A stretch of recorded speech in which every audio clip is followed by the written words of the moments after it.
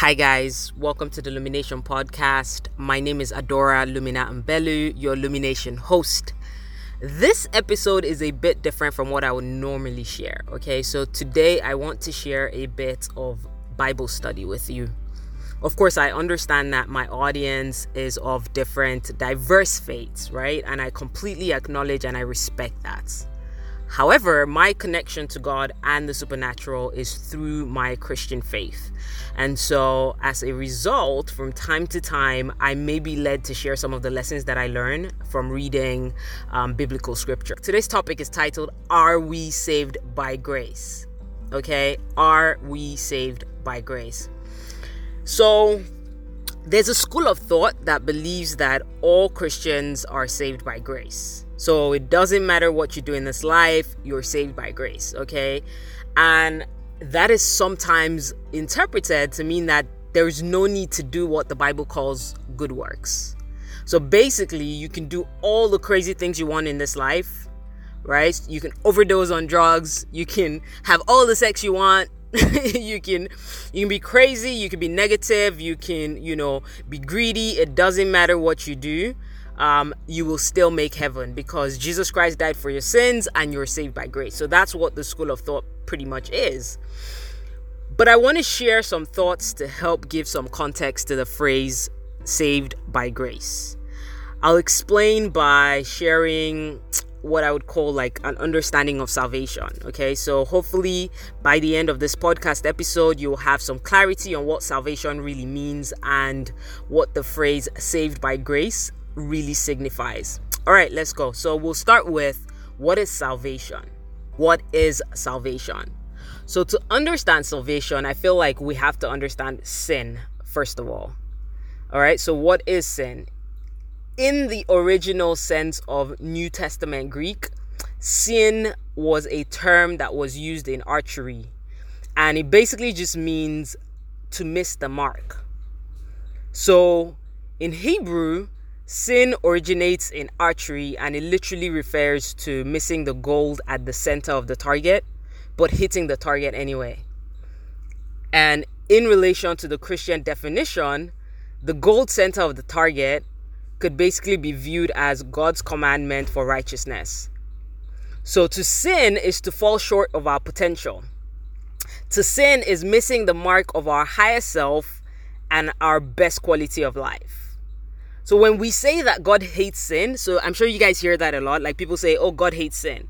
What we're really saying in that context is that God hates that we're not being the highest of ourselves. So God hates that we're not being our highest self and we're not experiencing the best quality of life that He intended for us. So sin is essentially what separates us from God. Now, if you think about where sin sort of entered the world, right? So if you look at biblical scripture from Genesis, you will see that sin entered the world when Adam and Eve disobeyed God and ate from the tree of the knowledge of good and evil. They basically obeyed their own will rather than God's will. And by doing that, they basically became conscious of right and wrong. That single act of disobedience, right, caused their human nature to be corrupted. And so they received what we would call a sinful nature or sinful flesh. By this very definition, as descendants of Adam and Eve, as we all are, right, we have all inherited sin in the flesh.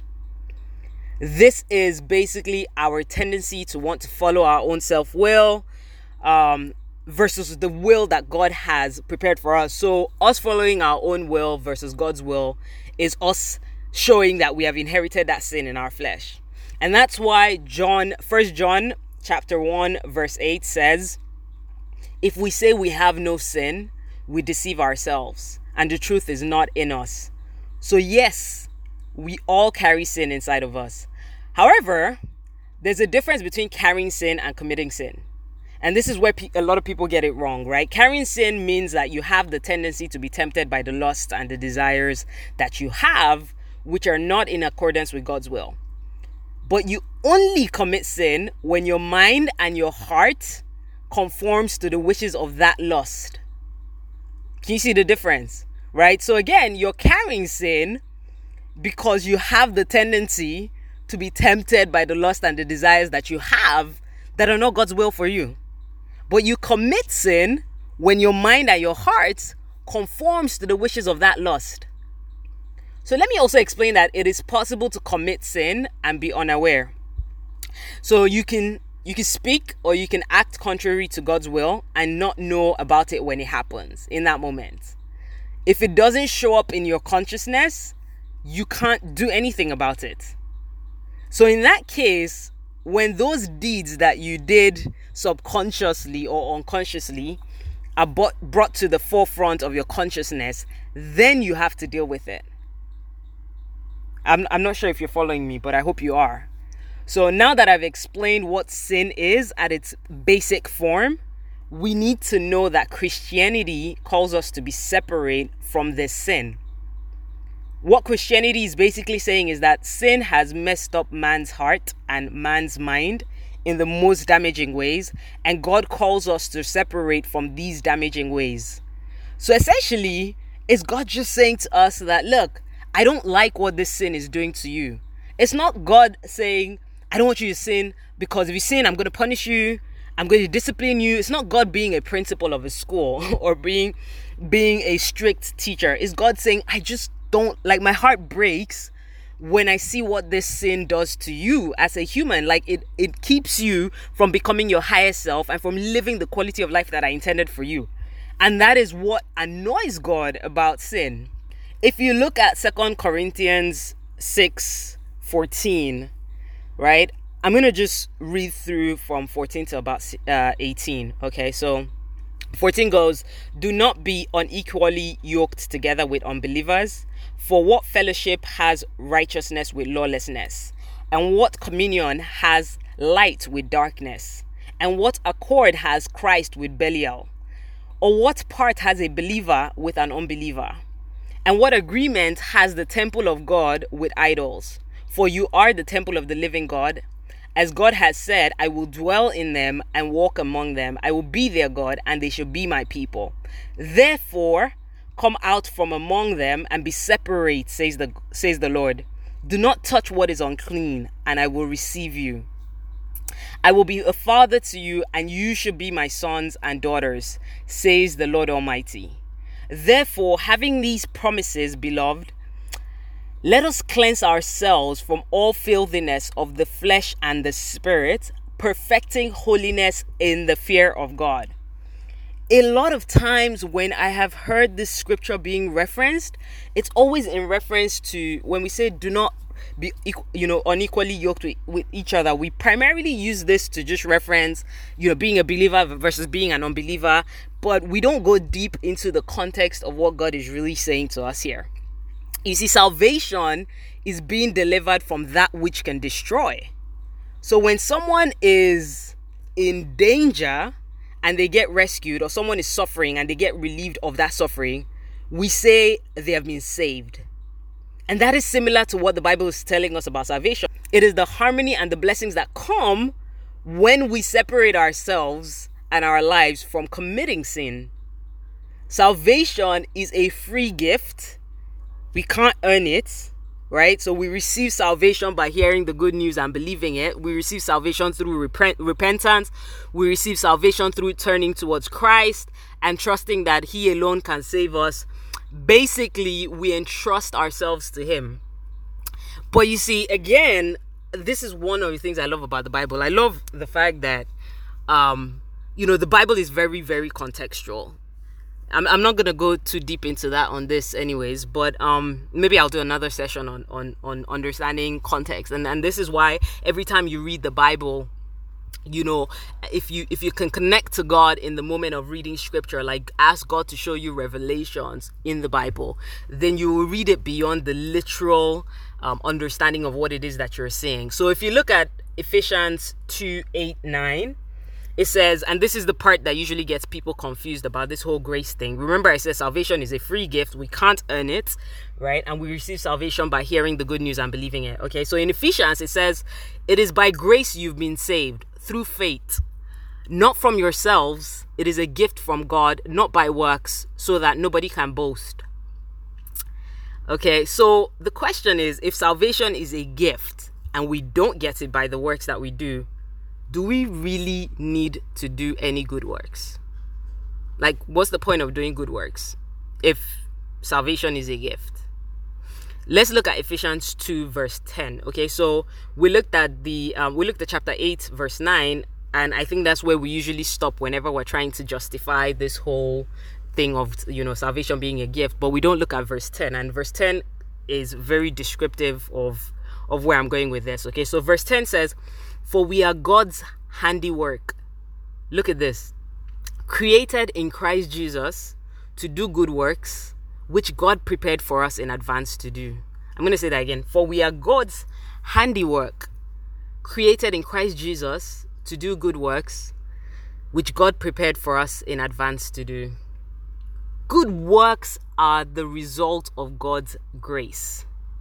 Grace is not the result of good works. I'm going to say that again. Good works are the result of God's grace. Grace is not the result of good works. You see, God desires us to do good works out of love, gratitude, and respect for Him. Right? So good works is basically showing that we are saved. Yes, we're all saved by faith through the grace of God, but for you to truly bear spiritual fruits, I believe that you need to do good works. Good works are simply acts of obedience to God. Okay, so remember what I said before. This entire process is about God wanting us to be our highest self and experience the best quality of life. So no, when you say you are doing good works, you're not doing good works for God. You're not doing good works for Him. You're doing good works for you and for humanity as a whole. Through good works, you bear spiritual fruits. So when we say you're saved by grace, we need to understand that, yes, you may be saved by grace, but this doesn't exempt you from doing good works. I'm hoping that gave you some clarity. I know it's short. It's about, this entire podcast is about 12, 13 minutes. But I just felt like, I needed to share that. I feel like there are people who sometimes struggle with that thought of, do I really need to do good work? I mean, at the end of the day, this whole thing is about being saved by grace. If I'm saved by grace, I don't need to do anything. And so I thought to sort of share a bit of context. And I got this while I was doing a little bit of personal Bible study that I often do. And I thought that was very interesting, and I wanted to share it. So now I'm just going to say a quick prayer before we get off this episode. So wherever you are, I just want you to close your eyes as I say this prayer. Dear God, you shaped us in your image. You created us in love. You gave us many gifts and many talents. Thank you, O Lord, for the gift of salvation. Thank you for upholding the faith that we have in you. Father, we ask today that you separate us from sin. We ask that you help us overcome our lustful desires, but rather embrace your will for our lives. Give us guidance today on how to use our best efforts, how to use our gifts, how to use our time. Help us walk the path that you guide us on. And let our actions reflect you, O Lord. Let our actions reflect you. In the mighty name of Jesus, we pray. Amen. All right, guys, thank you for joining me on this quick Bible study. If you think there's anyone that needs to hear this, please feel free to share it with them. There are many amazing episodes on this Illumination podcast. I hope that you listen to them while you're self-isolating, quarantining. Please be safe out there. Please take as many precautions as you possibly can during this time. Love you guys. Take care.